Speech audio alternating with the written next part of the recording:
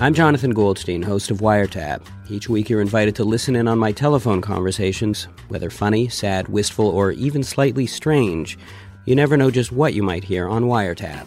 I knew you had a show. I just didn't think that people actually listened to it. That's the breadth of your genius, Jonathan. It's not just that you're funny, but you can be cripplingly, poignantly depressing.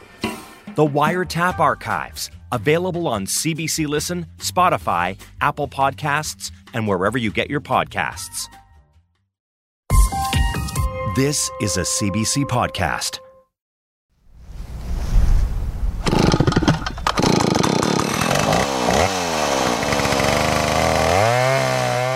Every year in British Columbia, that sound rings out thousands of times.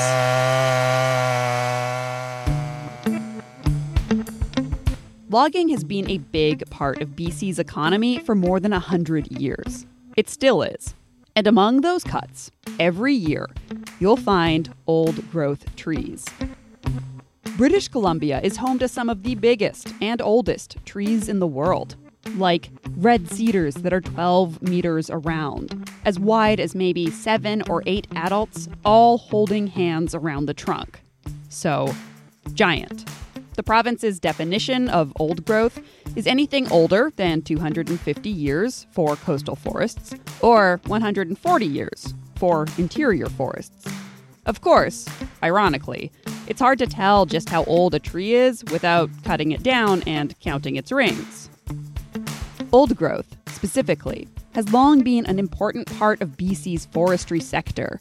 The wood, considered more valuable for high-end products, is vital for an industry that brought in more than $1 billion in revenue in 2020, which means these huge, ancient trees are felled every year. And it is over these big trees that activists and loggers, First Nations and policymakers are waging a war in the woods. A war that will take a total paradigm shift to resolve. I'm AC Rowe, and this is The Doc Project. Today, we are exploring the latest twists in a decades-long battle over old-growth logging, how it started in BC, and where it's going next, and how this old fight over even older trees might be finally finding some common ground.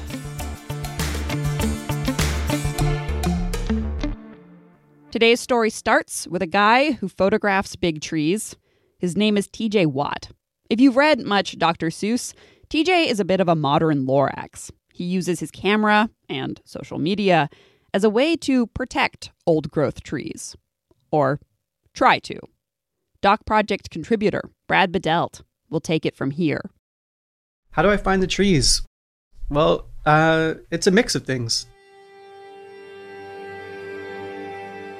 Part intuition, part satellite maps, and then a lot of hiking around.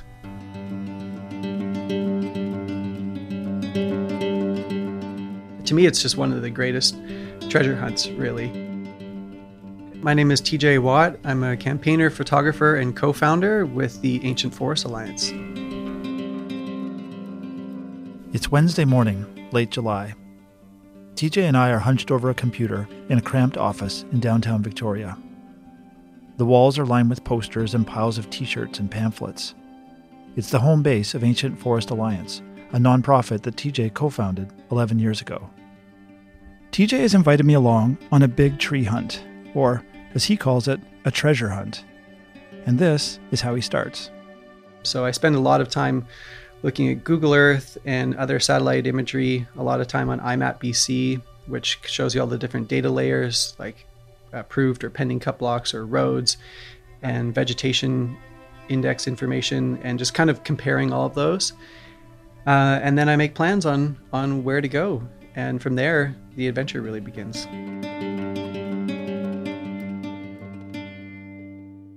Over the years, TJ has hiked thousands of kilometers, most of that off-trail, all in search of big trees. It's a bit like looking for a needle in a giant haystack. Vancouver Island is more than 400 kilometers long, and is literally covered with trees. For me, that's my favorite part of the job is just, there's no greater time than just hiking off the road where there's no trail and clambering over and under logs and and just not knowing what you're going to see. TJ grew up not far from here, in a town called Machosen. He's in his early 40s now, but he's been taking photographs ever since he was a kid. I'm not sure if there was like a particular singular moment where I became interested in trees or forests. Like just growing up on Vancouver Island, you're surrounded by beautiful forests, the majority of your life. And thankful to have my grandma growing up really took me on a lot of forest walks out through Royal Roads and Goldstream Park. I think that helped develop an innate connection with the natural world. But more specifically, like my introduction to old growth itself came later in life, in my early 20s, when I did a trip with Ken Wu out to the Walbrand Valley on southern Vancouver Island. Ken Wu is the other co-founder of Ancient Forest Alliance. Ken was a bit of a mentor for TJ. That first trip they did to the Walbrand Valley, a couple hours north of Victoria, was more than 15 years ago. That's what really sparked TJ's interest in photographing trees and trying to protect them. He took me into an old growth cut block and showed me cedar stumps that were 15 feet in diameter from trees that had just been cut down. And that was the real shocking and awakening moment where I just couldn't believe that not only did trees this big still exist, but that they were still being cut down. And that's really when I first started photographing them as well. The idea of conservation photography was just kind of starting to grow back in the early 2000s. And meeting Ken and having him introduce me to old growth on the island and seeing those big trees and the big stumps just catalyzed all those things for me. And in that moment, I didn't know how we were going to make it work, but I knew that that was a direction that my life needed to go. And I was going to keep aiming that way and just trusting that things would work out and fall into place if I just put in enough time and effort. TJ's first published photograph was of a stump, a really big stump, about 4 meters wide in the middle of a clear cut on a wet, foggy day. The photo somehow manages to be both beautiful and unsettling. The picture we took that day, I remember getting printed probably 2 or 3 inches wide in Monday magazine, the little newspaper at the time. And I thought, oh, wow, hey, we went all the way out there to this remote place. We shot a photo and now it's in a newspaper and now everyone can see it. I was like, that's pretty cool. Since then, TJ has tracked down some of Canada's oldest, biggest trees. Trees that were here long before Europeans arrived. Trees big enough to drive a car through. His photos have appeared in newspapers and magazines around the world. Places like The Guardian and Outside Magazine. And in some cases, his photos have actually made a difference. There's a stand of trees near the town of Port Renfrew that people call Avatar Grove. The trees actually look like something out of the Avatar movie. TJ photographed them about 10 years ago, and public interest took off. The stand was eventually protected, and today it draws thousands of tourists every summer. The feeling was incredible. With all the different environmental challenges facing the planet today, it can often feel overwhelming or hopeless, and that we can't make a difference. We don't have the power to. We're too small, or corporations and governments are just too big. But watching the campaign for Avatar Grove build and grow and result in this forest being protected was just a great example of the power that we actually do have. But a lot of the time, the trees that TJ photographs, they get cut down. In fact, most of them do. So last year, he decided to do something different. He decided to photograph an old-growth forest before and after it was logged. Yeah, the idea of doing a before and after series of images has been with me for quite a while now. I've done individual shots here and there that weren't necessarily planned. I just happened to have got a photo of a tree and then returned and it was gone, and I tried to do it again. But always in the back of my mind, I had the idea that if I carefully planned everything out, like how far away I was from the tree, what lens I was using, took reference photos of how my tripod was set up, GPS the track and the location, I could create very closely replicated before and after images into a series. The question was just where was it going to happen and when? And I didn't really know until I ended up back in the Kaihews Valley. The Kaihews Valley is partway up Vancouver Island, a few hours north of Victoria. TJ had been there before, but this time, he says logging was already underway. And I found myself standing right on the dividing line between the clear cut with giant stumps and this beautiful slope of incredible ancient red cedar trees that literally the next day would start to disappear. You know, the chainsaws are still on the ground, and there's one giant cedar right on the edge of the cut block where I remember thinking, like, tomorrow morning it won't be here. So I just started to work my way through the forest, shooting these photos of trees, and it's a very odd experience to feel that you're essentially taking a portrait of something in its final days. Other than the fallers that cut them down, nobody else was going to see these trees unless I took photos.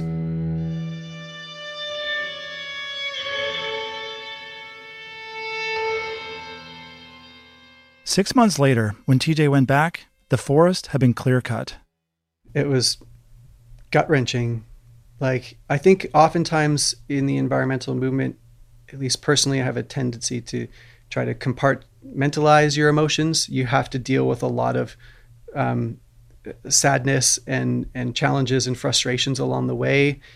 But certain things hit harder than others. And the loss of that forest in the Kaikius was heartbreaking. Like, to retrace my steps through a forest that I knew personally, that was one of the most beautiful areas I had ever explored, and to see it just this gray graveyard of stumps and broken debris, rocks tossed everywhere, just completely and utterly destroyed.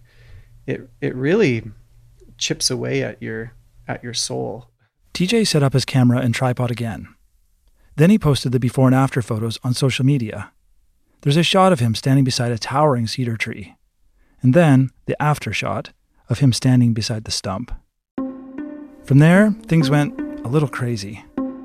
Yeah, we shared the before and after images both on Facebook and Instagram and in a media release. And when you refresh the page just a few minutes later and it's already got 100 comments and 1,000 shares, you can tell pretty quickly that this is gonna blow up in a big way.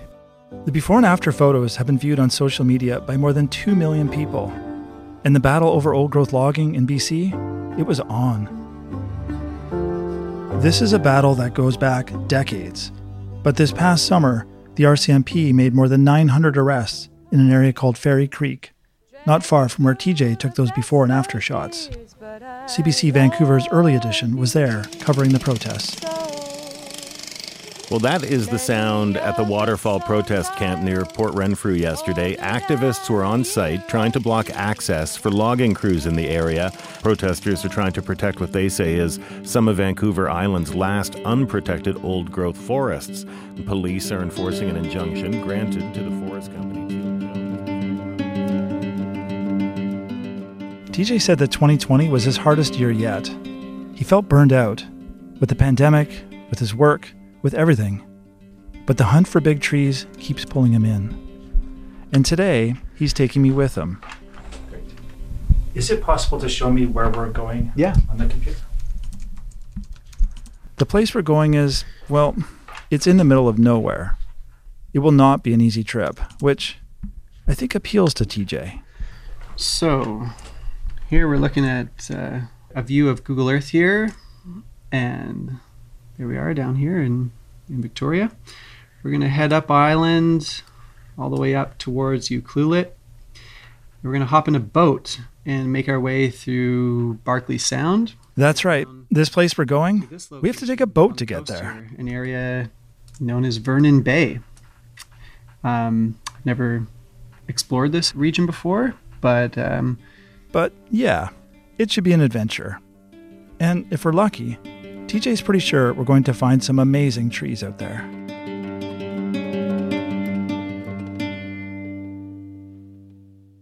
So why exactly are these giant old trees being cut down? Well, there is another side to this story, a side that maybe doesn't lend itself as well to photographs. Forestry's always been the underpinning of the British Columbia economy, especially in the north, especially in rural communities. That's Jim Gervan. I live in Ladysmith, British Columbia. I'm a forest industry consultant. Jim is an expert in the economics of logging. He's also the former director of an organization called the Truck Loggers Association. Jim moved to BC from Toronto in the 1980s to work in forestry. Back then, he says, the industry was booming. When I came to Prince George, where I first started working, sawmills were still being built, pulp mills were still expanding. There were places where, north of Prince George and Mackenzie and the Peace region, where there was still no development whatsoever. And the job that we did was, locating initial roads, assessing the quality of the timber, putting together permits for logging. It was very much a growth industry. But since around 2000, Jim says that the forestry industry has been shrinking, and pretty dramatically. If we look back and just look at Stats Canada, who tracks this kind of information, and in 2001, we had somewhere north of 200,000 jobs, either direct or indirect. And the most recent data that we have suggests that between 2001 and 2020, we're down to about 100,000 jobs, direct and indirectly tied to the forest industry. We've lost a little more than half. Jim explained that there's been a few factors that have caused the downturn. The U.S. softwood lumber tariff is a big one, he says.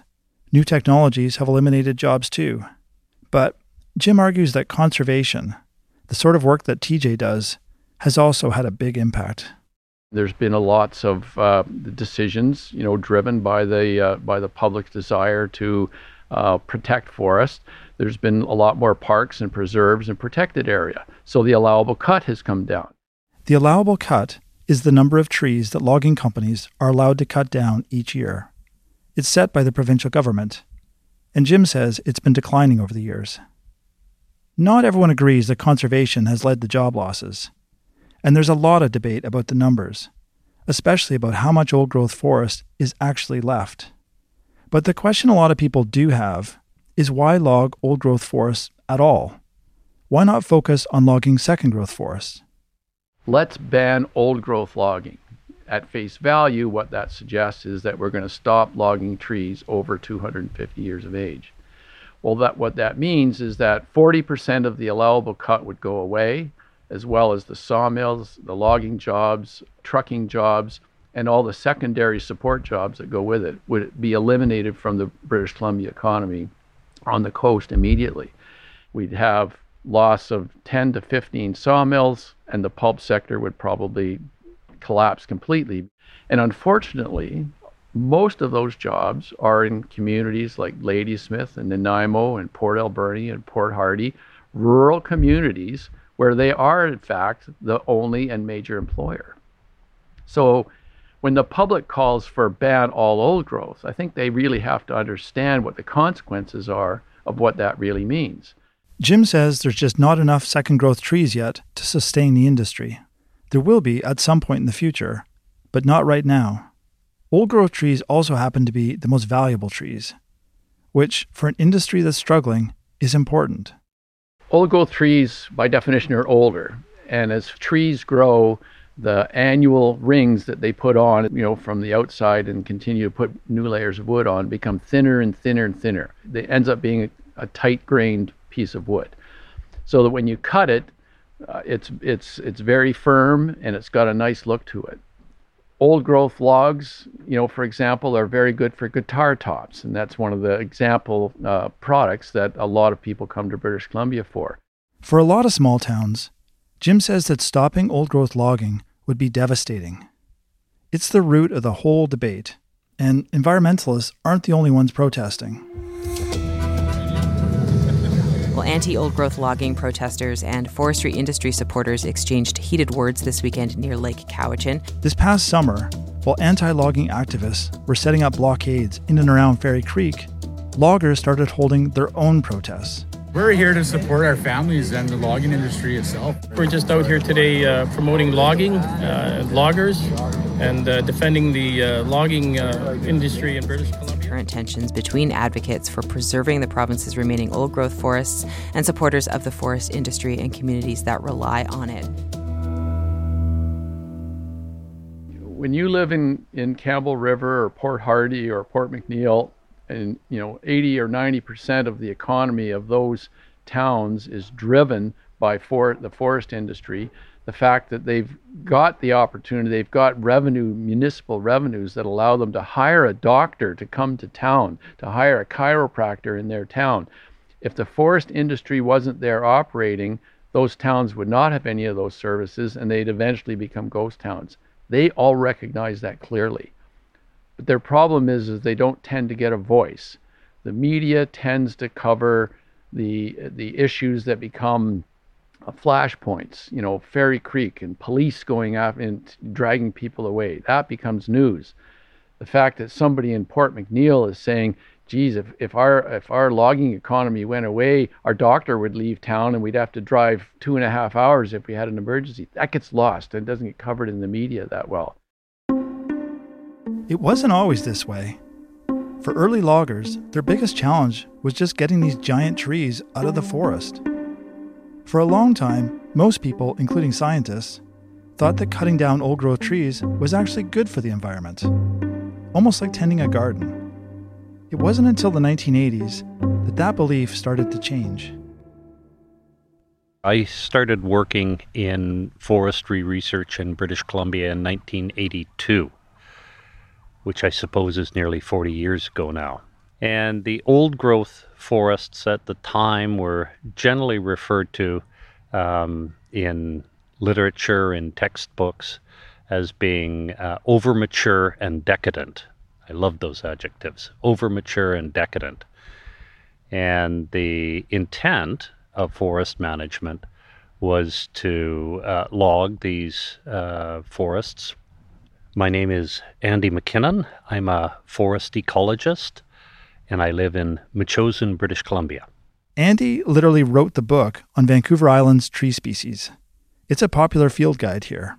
He also has a funny superstition when it comes to dealing with bugs.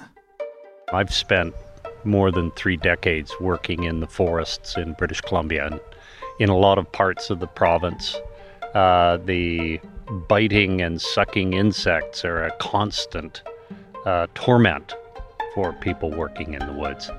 And so I began probably more than 20 years ago now eating the first mosquito that I saw each spring, in the hopes that the smell of that mosquito, that terrified mosquito on my breath, would frighten off other biting and sucking insects.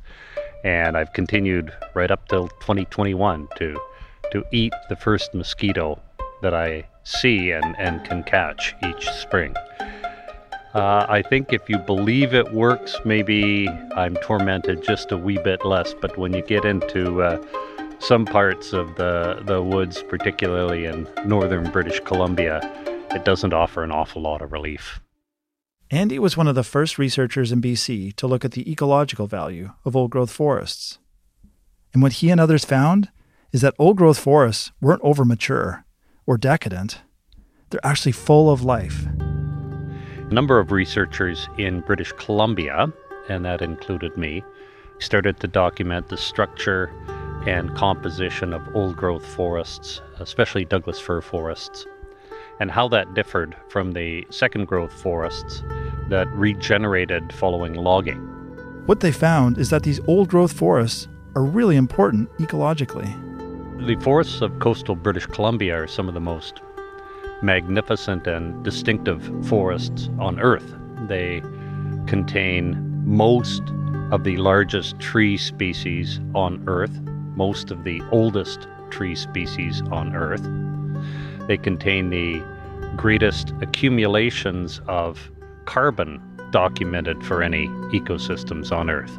And they provide a whole bunch of really distinctive habitats that we don't see in second-growth forests. Andy explained that there are tiny bugs that only live in the canopy of old-growth trees, and certain types of mosses and lichen. There are bigger creatures, too, that rely on old growth. Things like the marbled murrelet, which is a seabird and the only seabird on our coast that nests on the branches of old-growth forests. It doesn't nest on the branches of second-growth forests. Its requirement seems to be branches that are large enough, it's not a particularly good flyer, but that are large enough that it can sort of crash land on top of and not skid off the other side. And we just don't grow trees that large in our second growth forests. Slugs, salamanders, spotted owls. Andy had a long list of species that only live in the sorts of trees that TJ photographs.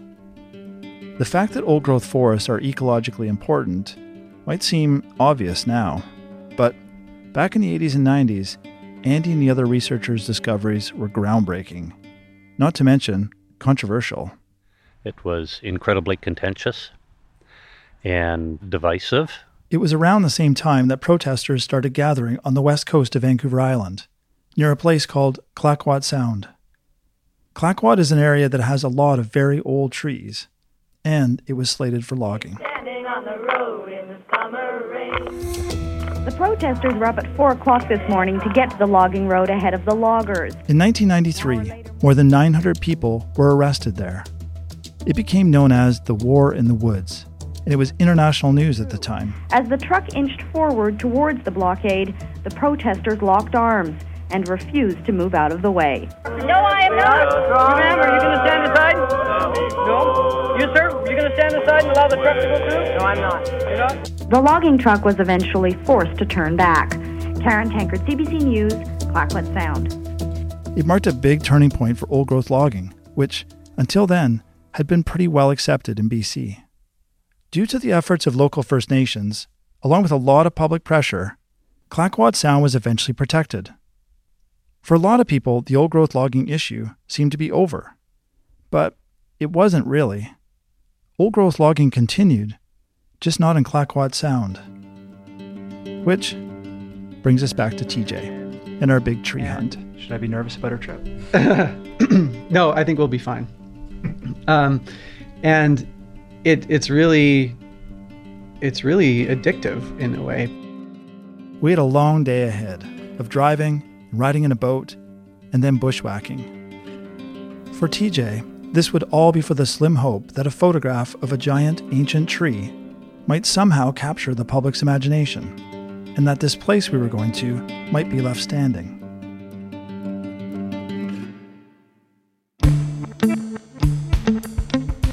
AC here. Coming up, TJ and Brad go big tree hunting, armed with a camera, a measuring tape, and a whole lot of bug spray. Sit tight.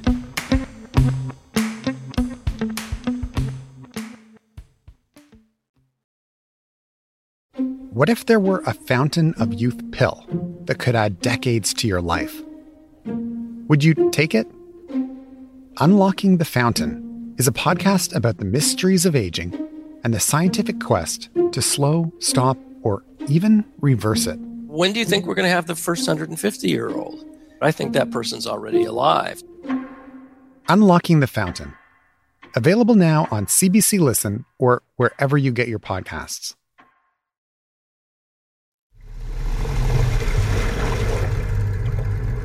That sound you hear? That's an outboard motor. For our big tree hunt, TJ had his sights set on a forest near Barkley Sound on the west coast of Vancouver Island. To get there, we had to take a boat, a 14-foot Zodiac, which I would call a glorified inflatable dinghy. When I drove up the island with TJ, we made one pit stop along the way to visit a friend of his. We stopped in Port Alberni to talk with Brenda Sayers from the Hoopachassath First Nation.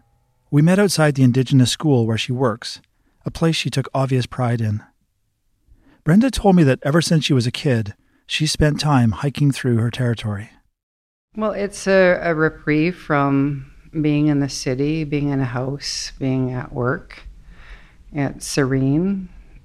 You can feel that the forest is alive when you look at the trees. You can almost see them vibrating. You can appreciate these are homes to eagles or bears. It's like home. It's like my second home. That's what my father used to say. He would say, oh, Brenda's up in her second home again today. The Hoopachassath territory has a lot of old growth, and a lot of it has been logged. Brenda has been pretty vocal in her opposition to logging over the years. I asked her why these old growth trees matter so much to her and to the Hoopachassath. Well, they're important to us for a number of different reasons. One of the things that sticks out for me the most is our ability to continue with our traditional practices. I had a young hunter from Hoopachis come talk to me recently and show me an area of old growth that he would like to have protected because there's elk and deer in that area that he's able to hunt. And if those old growth forests are taken, then it's eliminating, their homes. Where do they go? The Hoopachaseth also use old-growth trees, cutting them down sparingly. Brenda is against widespread commercial old-growth logging, in part because of what that could mean for her people's traditions. For example, we need a tree that is 700 years or older to build house posts or welcome figures or canoes. So if these trees become extinct, then so does that part of our culture die. And so our interest in protecting it is old growth forests is for future generations. So they have the same rights to practice our First Nations ways as we did. Before setting off again, I asked her why she thought TJ's photographs have been so widely viewed, why they've generated such a response. I'm trying to think of how I can put it into words.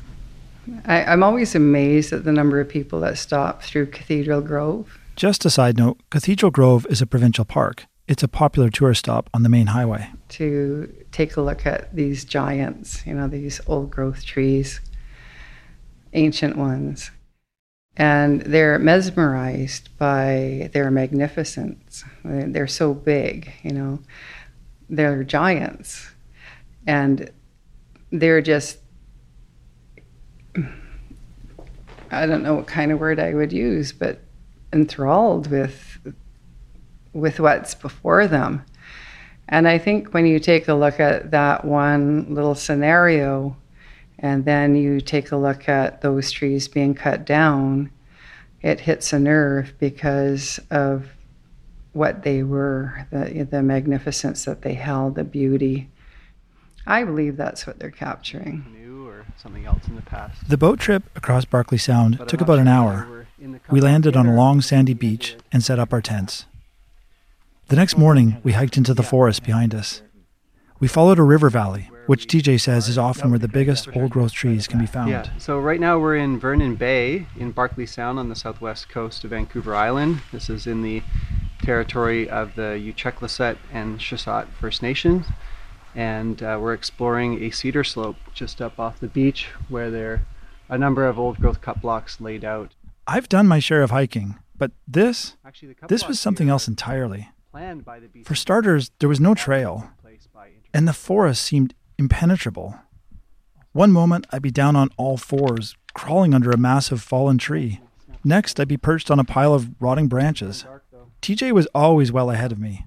Lugging 10 kilograms of camera gear in his backpack, he was in his element, looking for clues to where the biggest trees might be. Someone else had been there more recently, though, too. There was flagging tape tied to some of the trees. Strips of pink tape, yellow tape, purple tape, each conveying a certain message. Well, yeah, does that pink flagging down there, though, we think is the edge of the cut block? A bit further along, we came across a piece of yellow tape with the letters CMT written on it. Beside us here is some yellow ribbon marking a culturally modified tree. A culturally modified tree is defined by the province as one that has been, quote, altered by Aboriginal people for their traditional use of the forest. The alteration could go back centuries or even longer. Logging companies aren't allowed to cut down a CMT, which is why the flagging tape is there. By the looks of it, it's probably a stump. It could be a stump from a cedar harvested to make a canoe or something else in the past. The further we went, the trees seemed to get bigger. There were towering Sitka spruce and cedars with trunks wider than my arms could reach.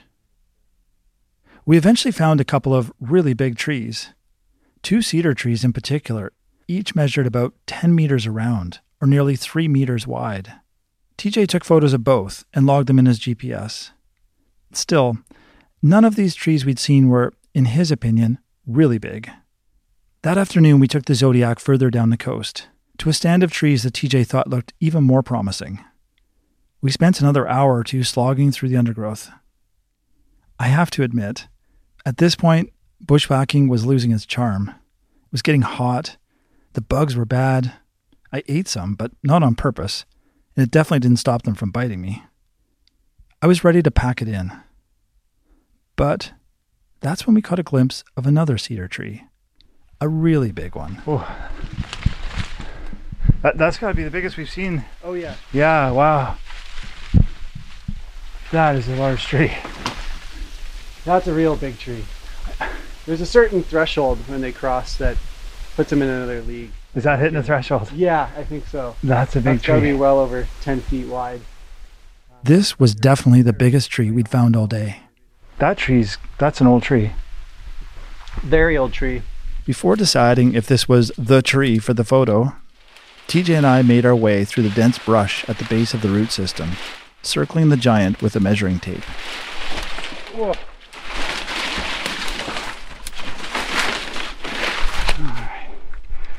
38 feet in circumference. Wow. So that's how many meters? 11.6 meters. That's a massive tree. I'll calculate the diameter here. It measured more than 10 meters around and nearly 4 meters across, roughly the width of 2 cars. Yeah. It was, to borrow Brenda Sayre's word, magnificent. This tree is about 12.1 feet wide. I think the threshold for red cedar in the new special tree protection regulation that the government came up with is about 12.3 feet in diameter. So this one still might just be under the threshold. Right. And I don't know about your reaction when you saw this, but I think any person that you asked would determine this to be a very big and very special tree. But unfortunately, those numbers are set so high that it's very hard to reach those targets. The province has a law that protects exceptionally large trees, but this one likely wouldn't qualify. Cedars need to have a diameter of at least 3.85 meters to be protected. The giant tree we were looking up at was likely just short. I asked TJ how old it was, but he would only say really old. This is a very old tree. As in centuries old. But ironically, without cutting it down to count the rings on the inside, there was no way to accurately tell. Virtually undisturbed for thousands of years. Right. After TJ measured the tree's diameter, he set up his tripod for a before and after shot. This would be the before shot. He'll post his photo on social media, along with a description of the tree and the surrounding forest. If he can build enough public interest, maybe it won't be logged. Then maybe there won't be an after shot. That's his hope, at least. That should also be noted that we're not against logging. We understand that logging has a place and of course a big history in British Columbia, but it should be taking place in second growth tree plantations, and there should be a more value added side to the industry that sees more higher end wood products made out of the forest that's being cut. And there's just no argument that can be made in this day and age that it's okay to cut down trees that are 500 or 1,000 years old.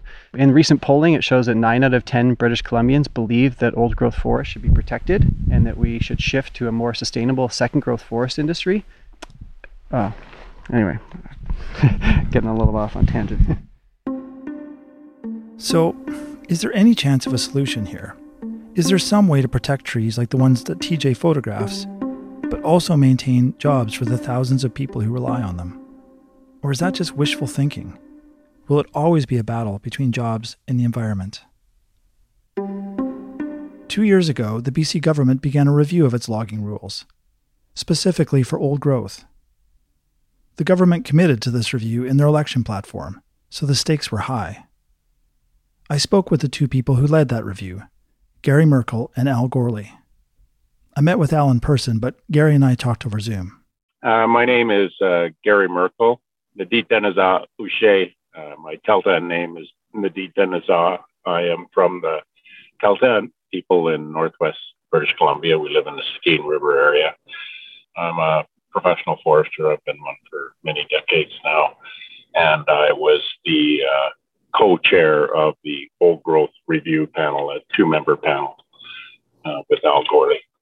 Yes, my name's Al Gorley, and I've had 48 years as a career in forestry, from right at the ground, grassroots level to policy making. The only reason I really did it was because Al was thinking about it. And the only reason Al thought about it was because I was thinking about it. And we kind of got suckered into it. But yeah, not that I don't care about it. I do care about it a lot. Al and Gary have obviously known each other for a long time, and they know forestry better than almost anyone. Starting in 2019, they spent months traveling around BC, getting input on old-growth logging. They received thousands of emails and survey responses. I think the thing that actually really surprised both of us and resonated with both of us was the common feeling that we need to do something different here. This is not working. The system we're using right now is not working for industry. It's not working for government, for First Nations or Indigenous peoples. It's not working for the biologists and the scientists and people who have a spiritual connection to the land and society at large, frankly. The system that we use now for industrial forestry is not working. And it needs to be fixed. It needs to be changed. We heard that across the board. We also heard that addressing old growth is a critical part of what has to change, and changing the way we actually do industrial forestry on the ground. One of Al and Gary's main recommendations is that forests need to be managed for ecological health, which Gary says would be a huge shift from how it's done today. The current system right now manages for timber subject to constraints. And the constraints are things like old growth management areas, wildlife tree patches, visual quality, all those types of things. You can manage for those, but the total cumulative effect of managing for those cannot cause the annual lava cut to change by more than 10%. The problem is you get a list of constraints. Okay, you've got to do this for the marbled murrelet. You got to do this for the goshawk, and you got to do this for the caribou, and you got to do this for the water, and you got to do this. It's time-consuming, labor-consuming, and you can't look after land like that. Land has to be looked after as a whole entity being. You can't just say, I'm going to take all of this and I'm going to try to set 1 million constraints so I don't destroy everything else. You get paralyzed. We need to shift to a model that manages to maintain ecosystem health. So what exactly does that mean? For ecosystems at risk, like some of the places that TJ hikes into, it means stopping logging, or at least slowing down. On the flip side, there are old-growth forests in other parts of the province that are more abundant. For those areas, the report recommends more certainty for logging, something that people like Jim Gervan are pushing for. The other big message from the Old Growth Review is that First Nations need to be much more involved in managing forests. We saw this in spades out there on the ground.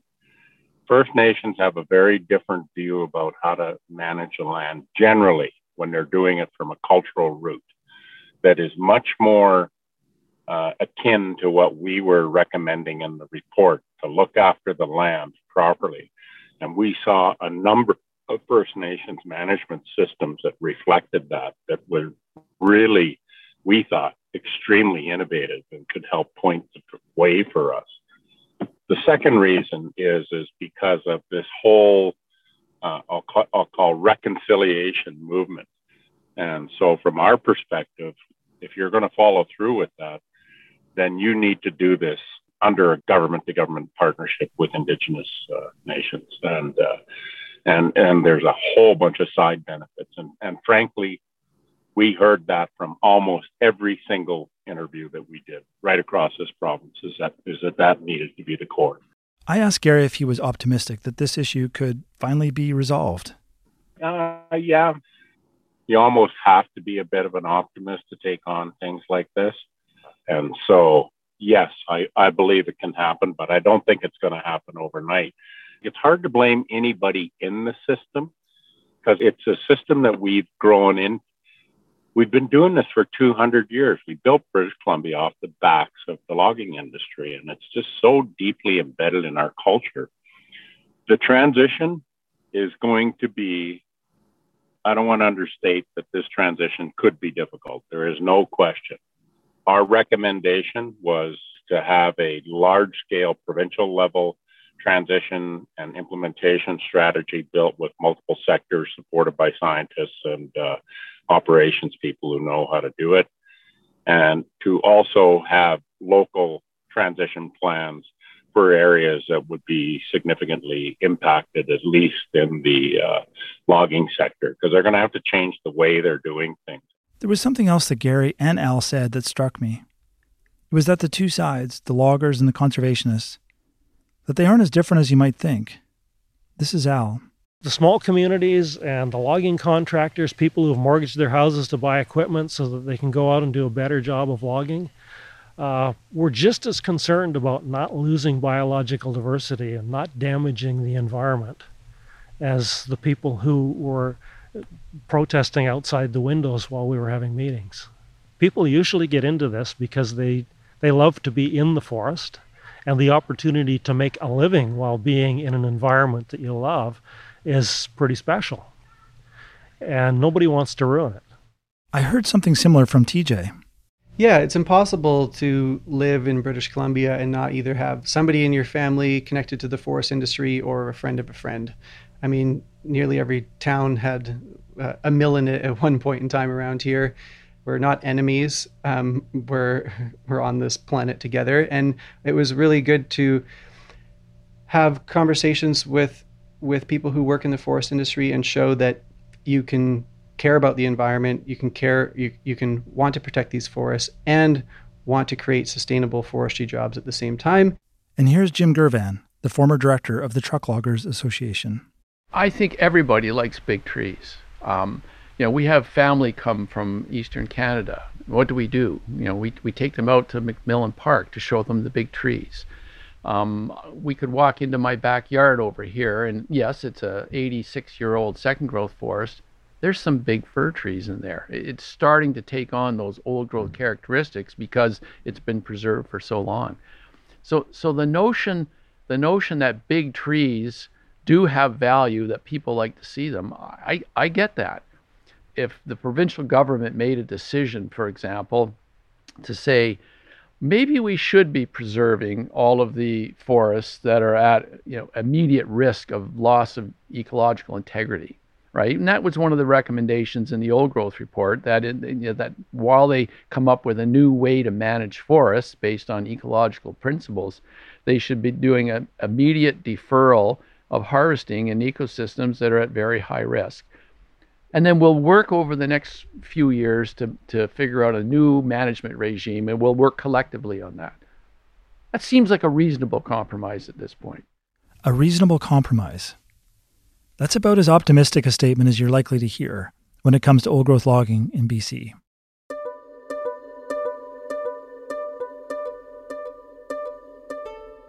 I reached out to the BC Ministry of Forests for an interview. They declined, but they did provide written responses to several questions I had. The ministry wrote that they are committed to implementing all 14 recommendations from Al and Gary's old growth review. They wrote, quote, "Implementing all the recommendations of the old growth strategic review will completely transform the way we manage our forests. It will move us from managing ecological targets as constraints in optimizing timber values to putting forest health first." The ministry's response went on to say that, quote, "This is a paradigm shift in how we think about, plan, and manage our forests, and it will take time," as the panel acknowledged. There we go. Hey, TJ. Hey, how's it going, Brad? Not too bad. A couple of months after I went out with TJ on his big tree hunt, I called him in Victoria. I was curious if he had any news about the giant tree we had found. Yeah, so since we were out in the woods, all 33 of those cut blocks have since been approved. Judging by the satellite images, it doesn't appear that any logging has begun at this time, but it really could be imminent at any day now. TJ thought the odds of the tree being cut down were about 50-50.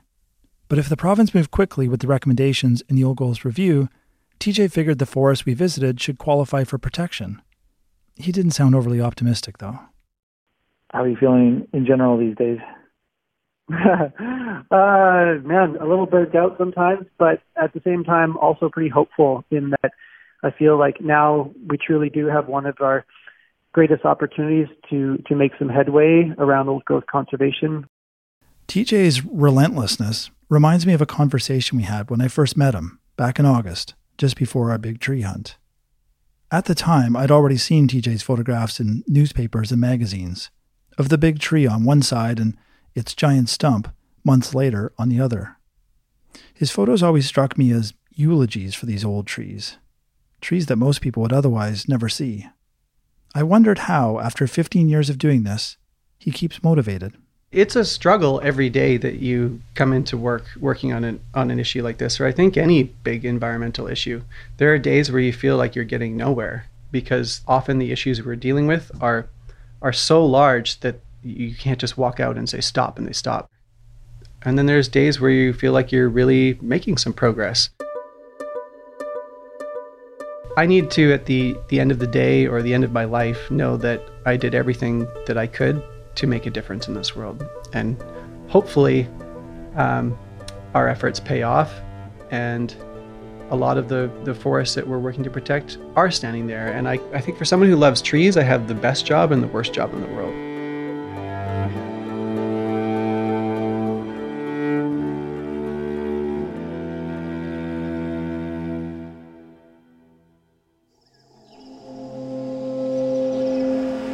That doc was produced by Brad Badelt. It was edited by me, AC Rowe, and mixed with Tanera McLean. Earlier this month, not long after Brad reached out to the BC government for comment, and shortly after he spoke to TJ, the province made a big announcement. Logging is being temporarily deferred for roughly 2.6 million hectares of old-growth forest. The area where Brad joined TJ on the big tree hunt is included in the logging deferrals, which means the big tree they found might not get cut down. The province says they'll be using the time to consult with local First Nations to develop forest sustainability plans. But some First Nations have raised concerns about the consultation process. The government of BC estimates that this deferral could lead to about 4,500 forestry workers losing their jobs. Meanwhile, the forestry industry has said job losses could be 4 times higher. At this time, no industry transition support has been announced. The deferral is in place until 2023, so there is no guarantee that any of the old-growth forest it covers will ultimately be protected. To see the massive tree TJ found when he was with Brad, head to our website. We are at cbc.ca/docproject. There, you can also see photos from TJ's before and after series. That's all for us this week. The Doc Project is produced by Tanera McLean, Joan Weber, Allison Cook, Sherry Okeke, Kristen Nelson, and me. Althea Manasan is our digital producer, and our senior producer is Jennifer Warren. I'm AC Rowe. Thanks for listening.